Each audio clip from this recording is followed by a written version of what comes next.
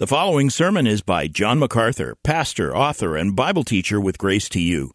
If you've never contacted Grace to You, we want to send you a free booklet by John titled Defeating Discontentment. It gives you 7 practical principles that will help you face setbacks and difficult circumstances and experience contentment even when life turns upside down. Request your free booklet titled Defeating Discontentment by writing to defeating@gty.org. That's defeating@gty.org.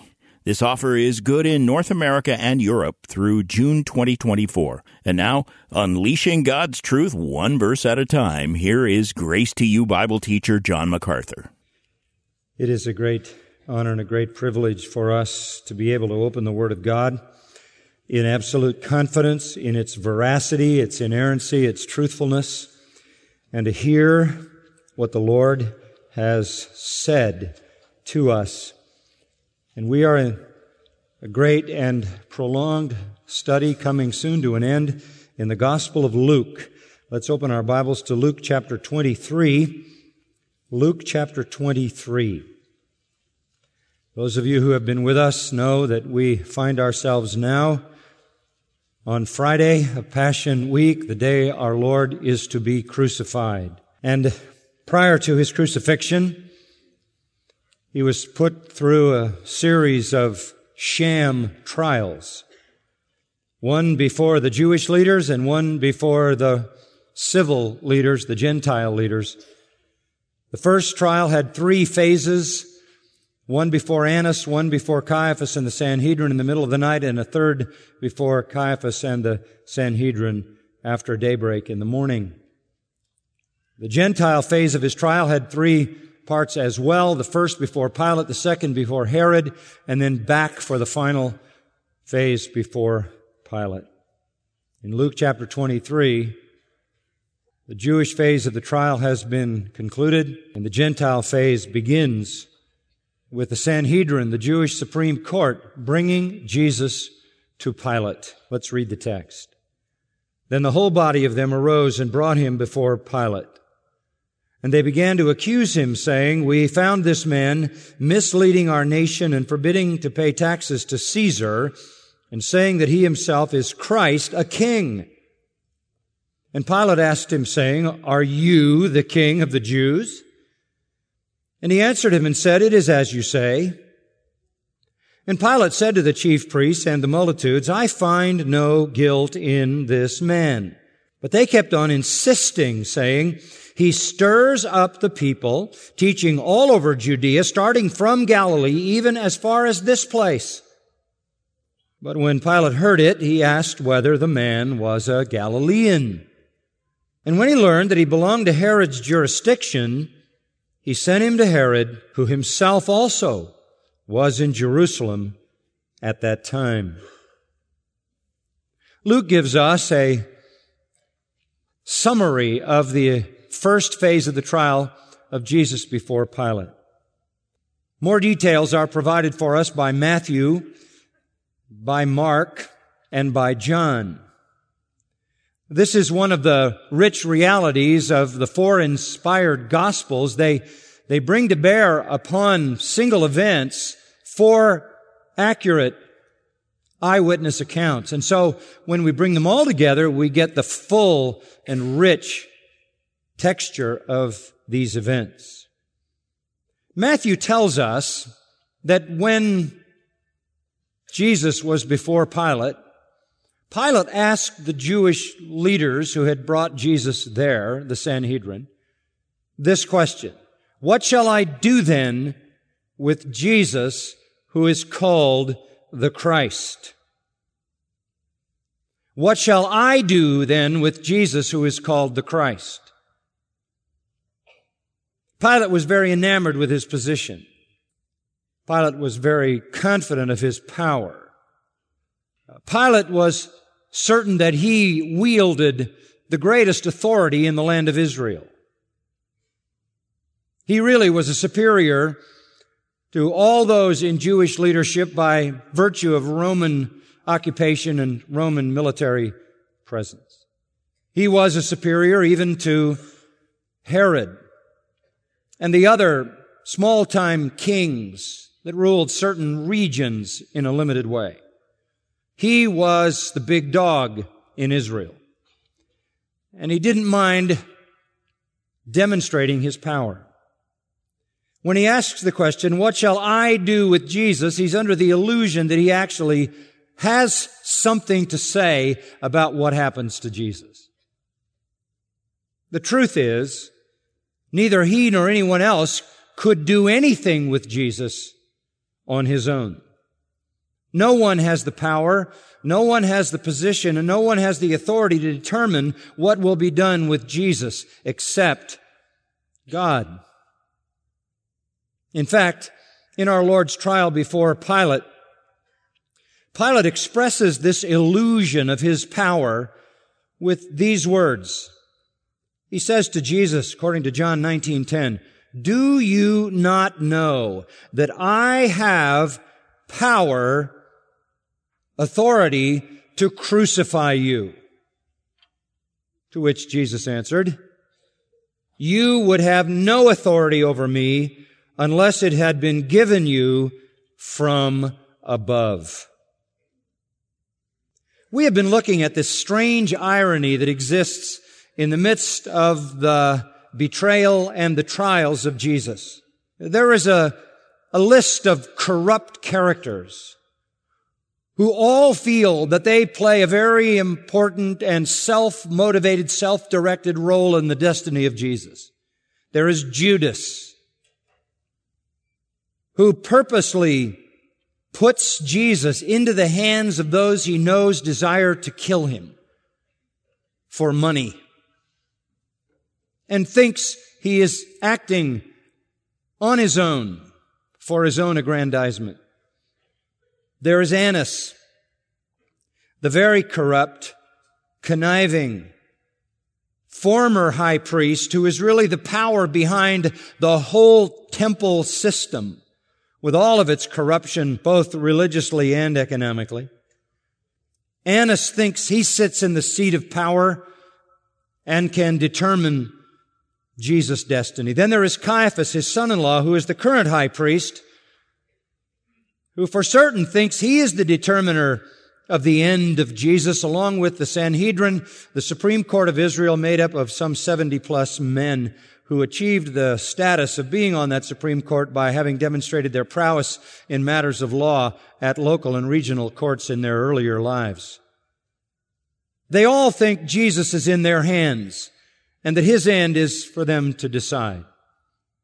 Then on the Roman side, or the Gentile side, there is Pilate, and then there is Herod, who is an Idumean and not a Jew. And they also weigh in on the case of Jesus.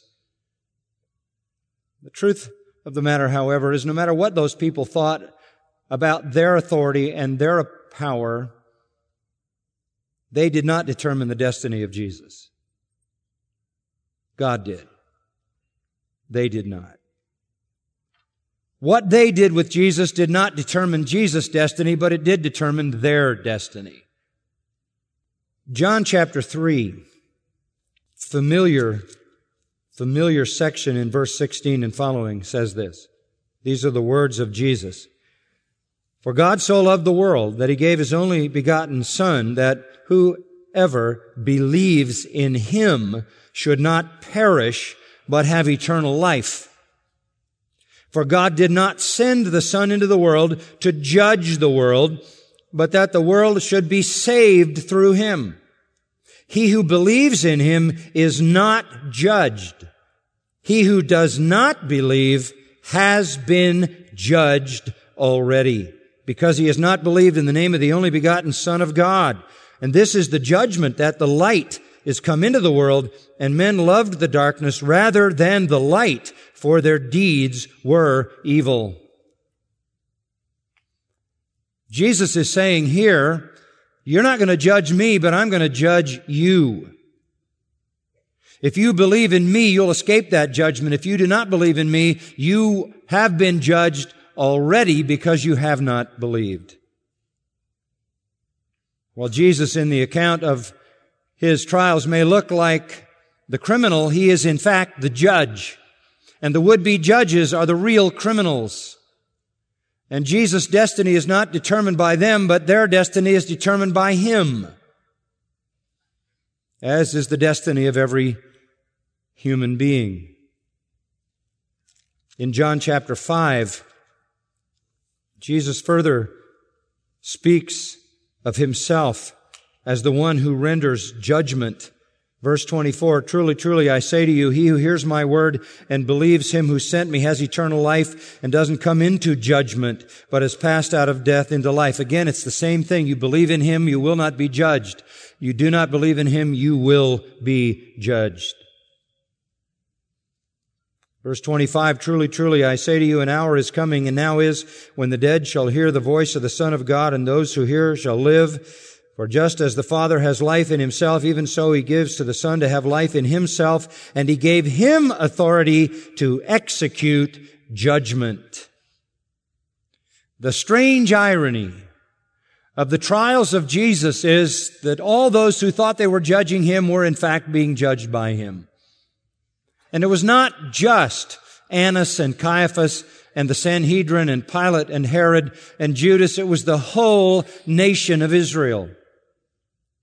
For whether they overtly rejected Jesus as Messiah or remained in indifference toward Him, anything short of believing in Him as the Son of God and the Messiah brought them under His judgment. Sinners still live with the illusion that they can make a judgment on Jesus Christ and avoid Him making a judgment on them. But that's not the case. You judge Jesus wrongly, and He will judge you rightly. So while no earthly authority can determine the destiny of Jesus, every soul's destiny is determined by what that person does with Jesus. The question is not, what will you do with Jesus? The question is, when you see Him face to face, what will He do with you? He is the one person in all history who is the eternal determiner of everyone's destiny, whether it's heaven or hell. Now, as we come to Luke chapter 23, these would-be judges of Jesus, who are themselves under judgment by Jesus, bring Jesus to Pilate. Let me just give you a quick bit of background. For 3 years, Jesus has been preaching, teaching, healing, raising the dead, casting out demons, proclaiming the kingdom, calling people to put their trust in Him, to enter the kingdom of God, to receive eternal life. He has been training those who believed in Him, particularly the 12, to take up the ministry when He leaves and spread the message of the gospel across the world. It is now the last week of His ministry. We call it Passion Week. It was on Monday of Passion Week that He came into what is the triumphal entry, when a very fickle and superficial Hosanna was ringing in His ears from a massive multitude that could have numbered as many as 250,000 people, hailing Him as the possible Messiah. On Tuesday, He comes again into the city and cleanses the temple, literally attacking the religious system at its heart. He does teaching on Wednesday and teaching on Thursday, and that's the end of His public ministry. Wednesday night, He goes to the Mount of Olives and talks to His disciples about His return in glory in the future. Thursday is a silent day in terms of teaching, preparation for the Passover. So Monday, triumphal entry. Let me make sure you get this right. Tuesday, cleanse the temple, do some teaching. Wednesday, all day teaching. Thursday, preparation for the Passover. Celebrates the Passover, the last official one, institutes the Lord's Supper Thursday night, leaves after singing a hymn, goes to the Garden of Gethsemane, where He went every night for safety and privacy so they couldn't find Him, those who wanted to arrest Him. After midnight, He is betrayed by Judas, who shows up with as many as 1,000 in an entourage made up of Roman soldiers and Jewish leaders and temple police to take Jesus prisoner. They capture Him just after midnight, which makes it early in Friday morning. They march Him off to Annas, take Him to the house of Annas, who is going to be the one, because he's so conniving and corrupt, to maybe come up with an indictment against Jesus that'll work. He can't really pull it off. So they move him across the courtyard of that place to the house of Caiaphas, his son-in-law, who's the current high priest. He gathers the assembly together, the council, the Supreme Court, called the Sanhedrin.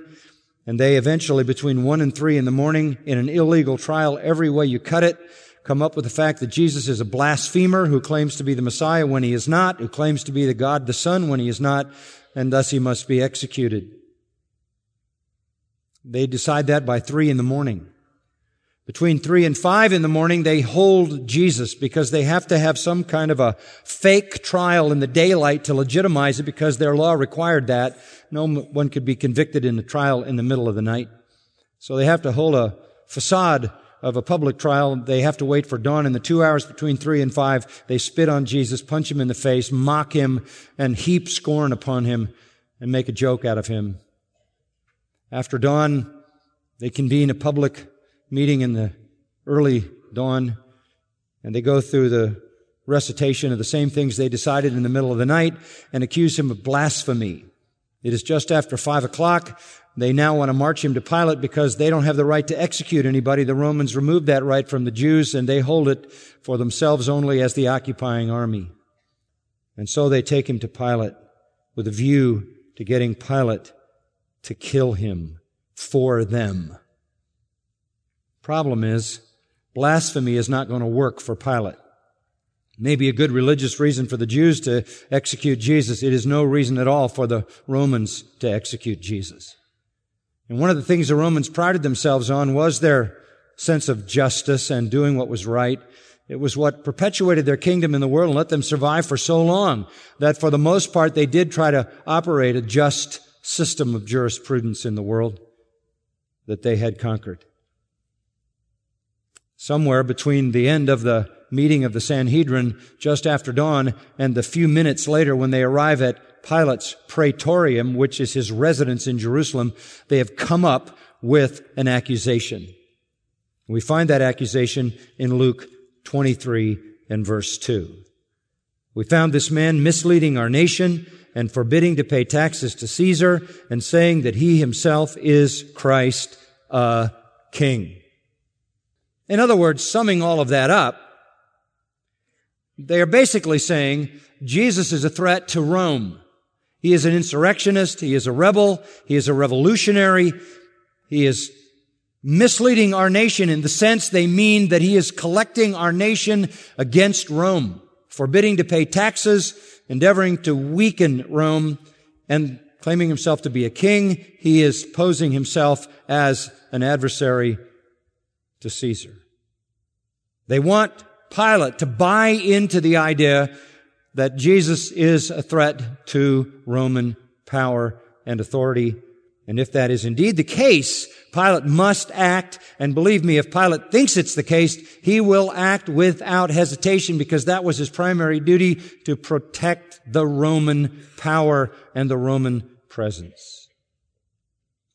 So they bring him before Pilate with these accusations. Now, Luke gives us a brief discussion of the conversation between Jesus and Pilate. And I want you to see a little bit more of it, so look in your Bible at John 18. Notice John 18. Here is a little more detail about this first meeting between the Sanhedrin with Jesus as their prisoner and Pilate. Verse 28. They led Jesus, therefore, from Caiaphas into the praetorium. And it was early. And again, here John notes for us that just after dawn, the early morning sham trial, which was trying to legitimize the illegal trial in the middle of the night, went by very rapidly. They're in a big hurry. They want the Romans to kill Jesus as fast as they can before there's any opportunity for any kind of reaction from the people among whom Jesus has popularity. And so they want to escalate this as fast as they can. They don't know it, but so does God, because Jesus needs to be convicted, crucified, and dead by the middle of the afternoon, so that he dies exactly when the Passover lambs were being slaughtered between 3 and 5, is in the ground before sunset, so that he's a portion of 3 days in the ground to fulfill the prophecy of 3 days, and then a resurrection. So God's timetable is what's dominating these events, even though they don't know it. They're motivated by other things. So we come to John 18. They lead Jesus from Caiaphas into the praetorium. It's early. They themselves didn't enter the praetorium in order that they might not be defiled, but might eat the Passover. That's kind of disgusting, isn't it? That they might not be defiled. What do you mean? Ceremonially unclean. You could never set your foot, if you were a Jew, into the domain or the domicile of Gentiles. The praetorium was certainly that. It was Pilate's residence in Jerusalem. If you touched that place, according to their silly, ridiculous traditions, you had become ceremonially unclean. You had been spiritually defiled. You were eliminated from the celebration of the Passover. And that was critical. The Passover was everything to them, the high point. So while being fastidious about their ceremonial cleanness, they had no concern at all about their moral defilement. They had just butchered justice. They had just determined to kill the Son of God, the Messiah, the Redeemer, the Promised One. They are so defiled, so corrupt of heart, and yet so externally fastidious. And this is the ugliness and the hypocrisy of legalism, religious superficiality. So they show up with Jesus. All of them, the whole Sanhedrin. I'm sure this had never happened in Pilate's tenure. Pilate had been governor there since 26. He would be governor from 26 to 36 AD, 10-year period. This did not happen. The entire Sanhedrin, the entire body of over 70 men were there, and he knew, Pilate did, that the pressure was on. This was an occasion the likes of which he had never seen. They wouldn't come in, so Pilate comes out, verse 29. Pilate therefore went out to them and said, "What accusation do you bring against this man?" He was told they were there because they had a criminal. They were there because they wanted the Romans to execute this criminal. And so Pilate, doing what a good and honorable judge would do, asks the appropriate question. What's the accusation that you bring against this man? What is the indictment? What did he do? This is, by the way, the first legal act in all the phases of Jesus' supposed trials. This is the first time somebody does something that is legal, that is legitimate. What crime has he committed? And that opens the civil trial. That opens the trial before the Gentiles, which include 2 phases before Pilate and 1 in the middle with Herod. But they are not prepared to identify the crime any further than to state it, that he's misleading the nation, forbidding to pay taxes, and claiming to be a king. They don't want to get into the details. They don't want to have to prove this. They don't have any witnesses to call. Remember, in the Jewish trial, they couldn't find any 2 witnesses. Even when they bribed them, they couldn't get them to come up with consistent lies. So they don't have a case. They don't have an indictment. They don't have a specific crime. They don't have any evidence to support the nature of that crime and his guilt. They don't have any witnesses who can give a cohesive story. So they react in the only way possible. Verse 30, they impugn Pilate as if to even ask such a question is to question their integrity. They answered and said to him, "If this man were not an evildoer, we would not have delivered him up to you." They impugn Pilate for even asking what his crimes were. They're these noble, holy, righteous, sanctimonious people who would never think of bringing someone to be executed unless it were firmly established that the man was an evil doer. Now, Pilate knew that Jesus had been arrested because a cohort of Roman soldiers went into the Garden of Gethsemane with the Jewish leaders and the temple police to arrest him. So he knew what his troops were doing. He knew Jesus came in on Monday, and he knew he was being hailed as some kind of a Messiah, and massive crowds were surrounding him. And he knew on Tuesday that Jesus went in and single-handedly wiped out the corrupt businesses throughout the temple courtyard. And he knew Jesus was drawing massive crowds. This is a small city. All these buildings are up against each other. It's a few minutes from each place to the next place walking. He knows that the Jews have problems with Jesus. Big, big problems. He knows that Jesus has attacked their temple operation. He also knows their leadership in the temple is corrupt because much had been negotiated between the leaders of the temple and the Roman authorities. That's why Caiaphas, on an earlier occasion, said, we've negotiated ourselves a position of strength and cooperation with Rome. If we don't stop this Jesus and kill him, we're going to lose our position with Rome. So the governor Pilate was very aware of the kind of people that ran the temple enterprise. He was very aware that Jesus had come in and torn the place up. He was very aware that the masses of people were attracted to Jesus' teaching. He knew that. So he knew that the Jewish leadership hated Jesus for what he had done to their system in the temple and that they resented Jesus' popularity. In Matthew 27:18 it says, Pilate knew they hated Jesus because of envy. Envy. So going in, Pilate was not at all convinced that there was an actual crime committed by Jesus. And if there was some religious issue with Jesus, that was no concern to him. Pilate, however, is backed into a corner here. He's never seen the whole Sanhedrin at his door. He knows he's dealing with someone who has seriously assaulted their economics and seriously assaulted their religion, their theology, if you will, as much of that as he could understand.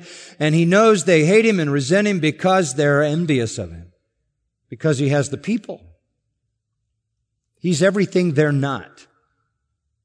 Wise, learned, profound, compassionate, sympathetic, tender-hearted, powerful, etc., etc., etc. Selfless.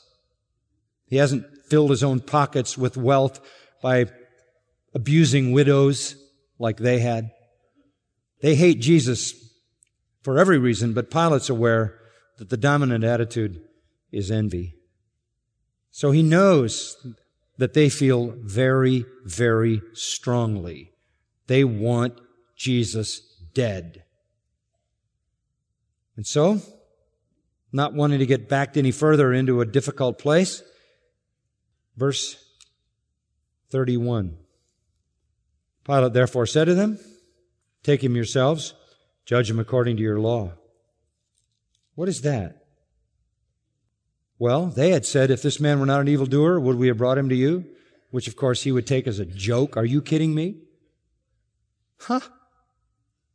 If you really thought this man was a rival to Caesar, if you really thought this man was successful in getting the people of Israel to turn against the Roman power and presence, if you really thought this man was causing people not to pay tax to Rome, you would protect him. He would be your hero. You'd help him. You wouldn't bring him to me to execute him. If he really is a threat to Rome, do you think I'm going to buy that you would bring him here for me to kill him? If he is a real threat to Rome, he's your hero. And you're going to help him. Pilate already knew how much they hated him. We'll see more about that later. And they had even reported Pilate's ineptitude to Caesar and brought the wrath of Caesar down on Pilate's head. Pilate was already afraid of them. And he was also afraid of Jesus. It says that in John 19:8. He was afraid of Jesus. He was afraid of the Jews. He was afraid he would lose his job if they went to Caesar about his ineptitude again. And so what he says in verse 31 is really, go kill him yourself. Take him yourselves. Judge him according to your law. I delegate permission to you to kill Jesus. Well, you say, this is perfect. Huh. They couldn't ask for anything better than that. Take him out and stone him. Because when the Jews killed somebody, that's what they did. Notice their reaction. Verse 31. The Jews said to him, we are not permitted to put anyone to death, I mean, the duplicity here is so stunning. They don't mind violating the Son of God. They don't mind violating the Word of God. They don't mind violating the law. They don't mind violating all of their rules of jurisprudence. They just don't want to violate the Romans' law. Are you kidding? The hypocrisy is palpable here. And Pilate's not stupid. You didn't get to be the governor of Israel by being stupid. Are you kidding? You expect me to believe that if there's a real threat to Rome, you're going to bring him in here for me to kill him? Now you expect me to believe that you are going to do everything in your power to uphold Roman law? You're too noble to ever disobey Roman law? Say, well, why did they say that? Well, from their viewpoint, there are two reasons they said it. They were afraid of the people. They were afraid of the people. They wanted Rome to do this execution because it took it out of their hands, and then the people wouldn't hold them responsible. And they were also afraid of Jesus because they knew his power. They didn't want to deal with him in that kind of situation. That was probably their view, but there was another view. Look at verse 32. When they said, we're not permitted to put anyone to death, they said it that the word of Jesus might be fulfilled, which he spoke, signifying by what kind of death he was about to die. They didn't even know what they were doing. You might have thought that they would overcome their fear of Jesus, overcome their fear of the massive repercussions of the people who thought that Jesus was, of course, a prophet and a representative of God. You might have thought they would have been able to overcome that and just go ahead and stone Jesus, but they never got to that point. It never did happen because it never could happen, because Jesus had prophesied that he would not be killed by stoning. What did he prophesy? Go back to John 12. Back to John 12. This is earlier in the week, verse 32. Jesus says this, and I, if I be lifted up from the earth, will draw all men to myself. And then John writes, he was saying this to indicate the kind of death by which he was about to die. It would not be a death by throwing down. It would be a death by what? Lifting up. It would not be a stoning. It would be a crucifixion. They didn't know it. They weren't determining the death of Jesus, and they weren't even determining the manner of the death of Jesus. That was all for God to determine. And so Pilate says to them, go kill him yourself. They say, we can't do that. Motivated by fear of Jesus and fear of the crowds, but really held captive to the purposes of God for the lifting up of Jesus rather than the throwing down of Jesus. It is at this point that Luke 23:2 comes into play, and they fire out their accusations to Pilate. He's perverting our nation, forbidding to pay taxes, claiming to be a king. This is new, folks. They just thought this one up on the way over there from Caiaphas' house. They've got to come up with treason against Rome. They have to come up with the crime of treason. Blasphemy isn't going to work. And of course, these accusations are ludicrous and false. He was a model citizen, showed respect for and obedience to the power of Rome, to the law of Rome. Never an insurrectionist, never a revolutionary. Always working on the heart. Told people to be good citizens, to live godly lives. Told them to pay their taxes. When they tried to make him a king, he wouldn't let them. It's all just lies, lies, lies. And again, why does the Scripture give us all this? Because, folks, you have to understand this. I mean, I know the world doesn't like to hear this, but the death of Jesus Christ was the agenda of the leaders of Israel. So in verse 33 of John 18, Pilate Therefore, entering again into the praetorium, he went out, had that brief conversation on the outside with Jesus. Then he enters in, and he summons Jesus into a private conversation. And he says to him, this has to be somewhat scornfully, "Are you the King of the Jews?" He looks at Jesus, who has no palace, has no army, has no institution behind him, has no entourage, is absolutely alone, all his disciples scattered to the high winds in fear, who has the clothes on his back and probably not a coin in his pocket. No one there to defend him, no one there to support him, and says, "Are you the King of the Jews?" This is ridicule, and nothing but ridicule against this, in Pilate's view, hapless, hopeless, helpless Galilean. Verse 34, Jesus answered him. This is a great answer. "Are you saying this on your own initiative?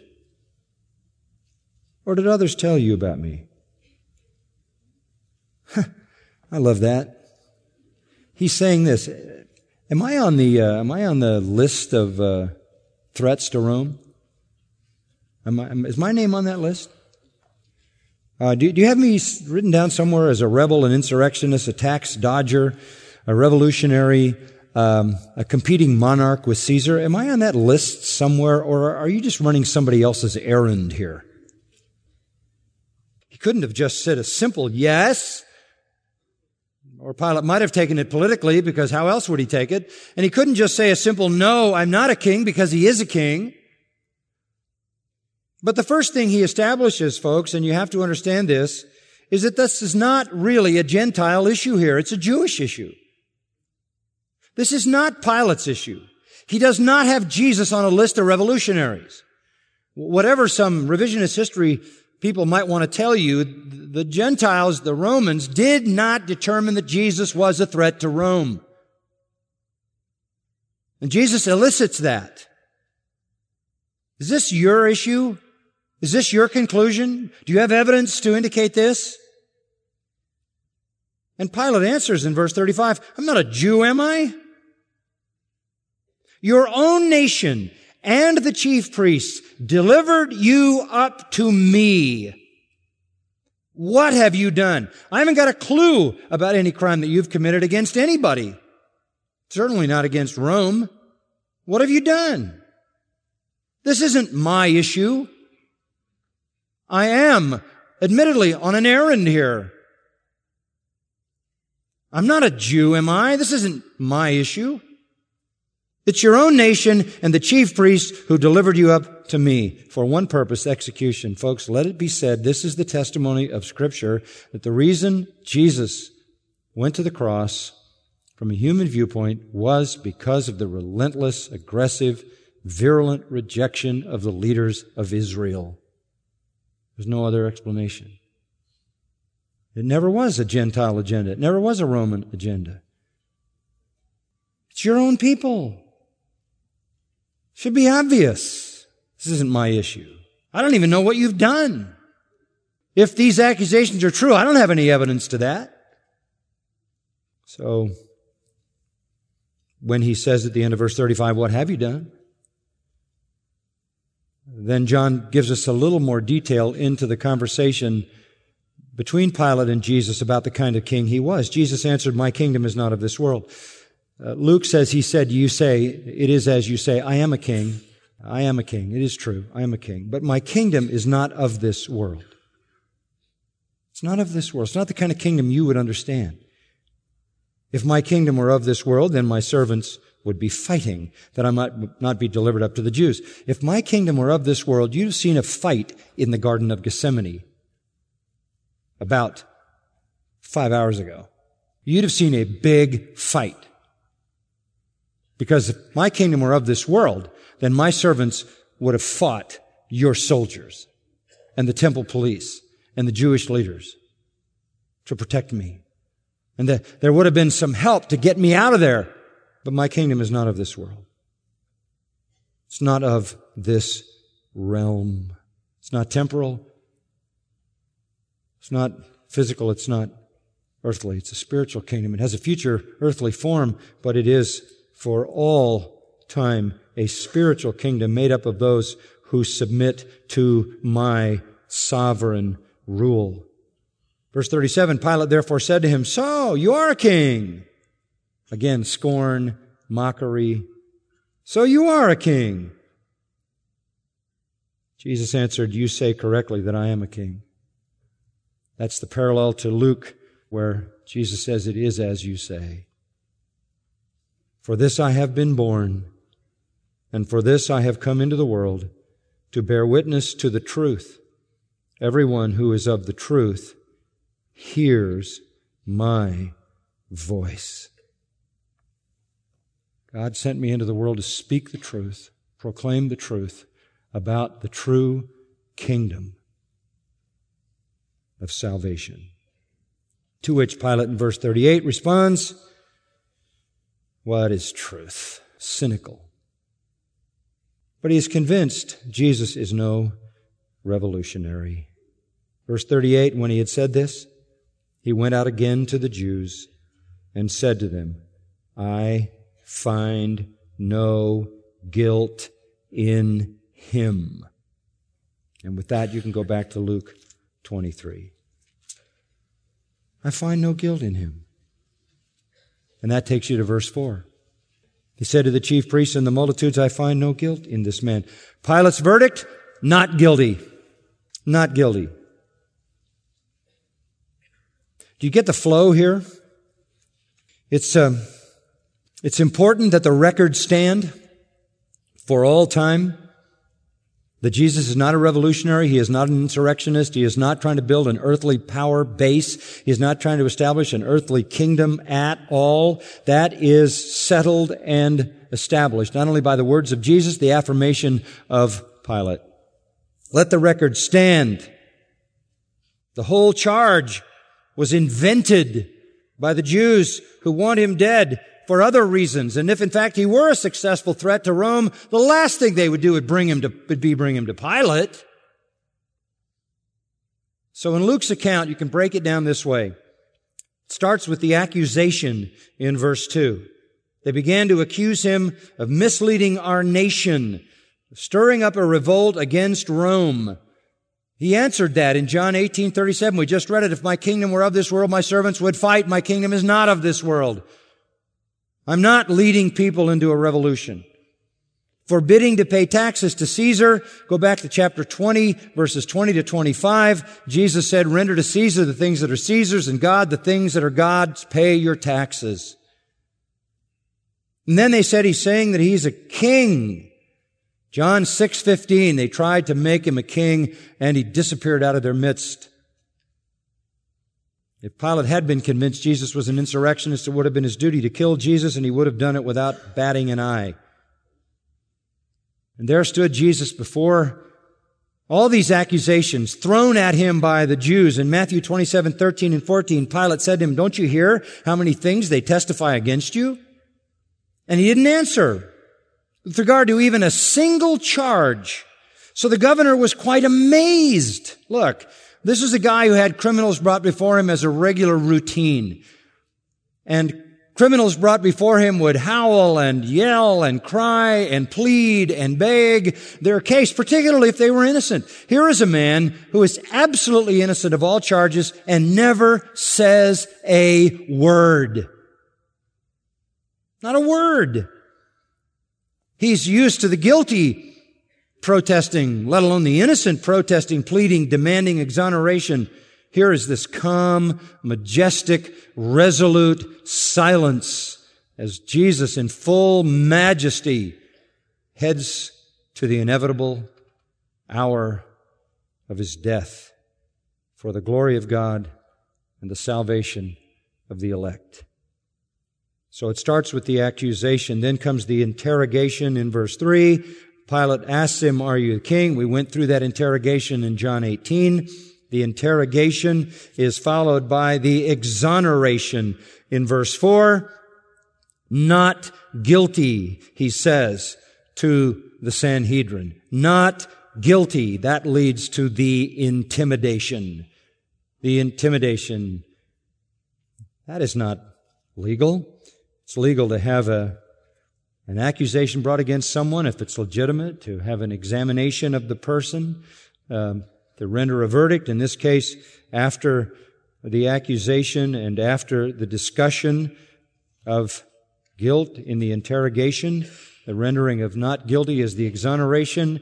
That changes nothing. They're not interested in justice. They don't want Pilate to be a judge. They don't want Pilate to retry the case. They don't have a case. They don't have an accusation that stands. They don't have evidence. They don't have witnesses.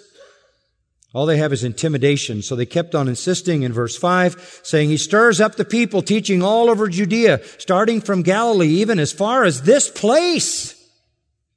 Vicious hatred drives them. Pilate knows Jesus is innocent, but he's in a tough spot.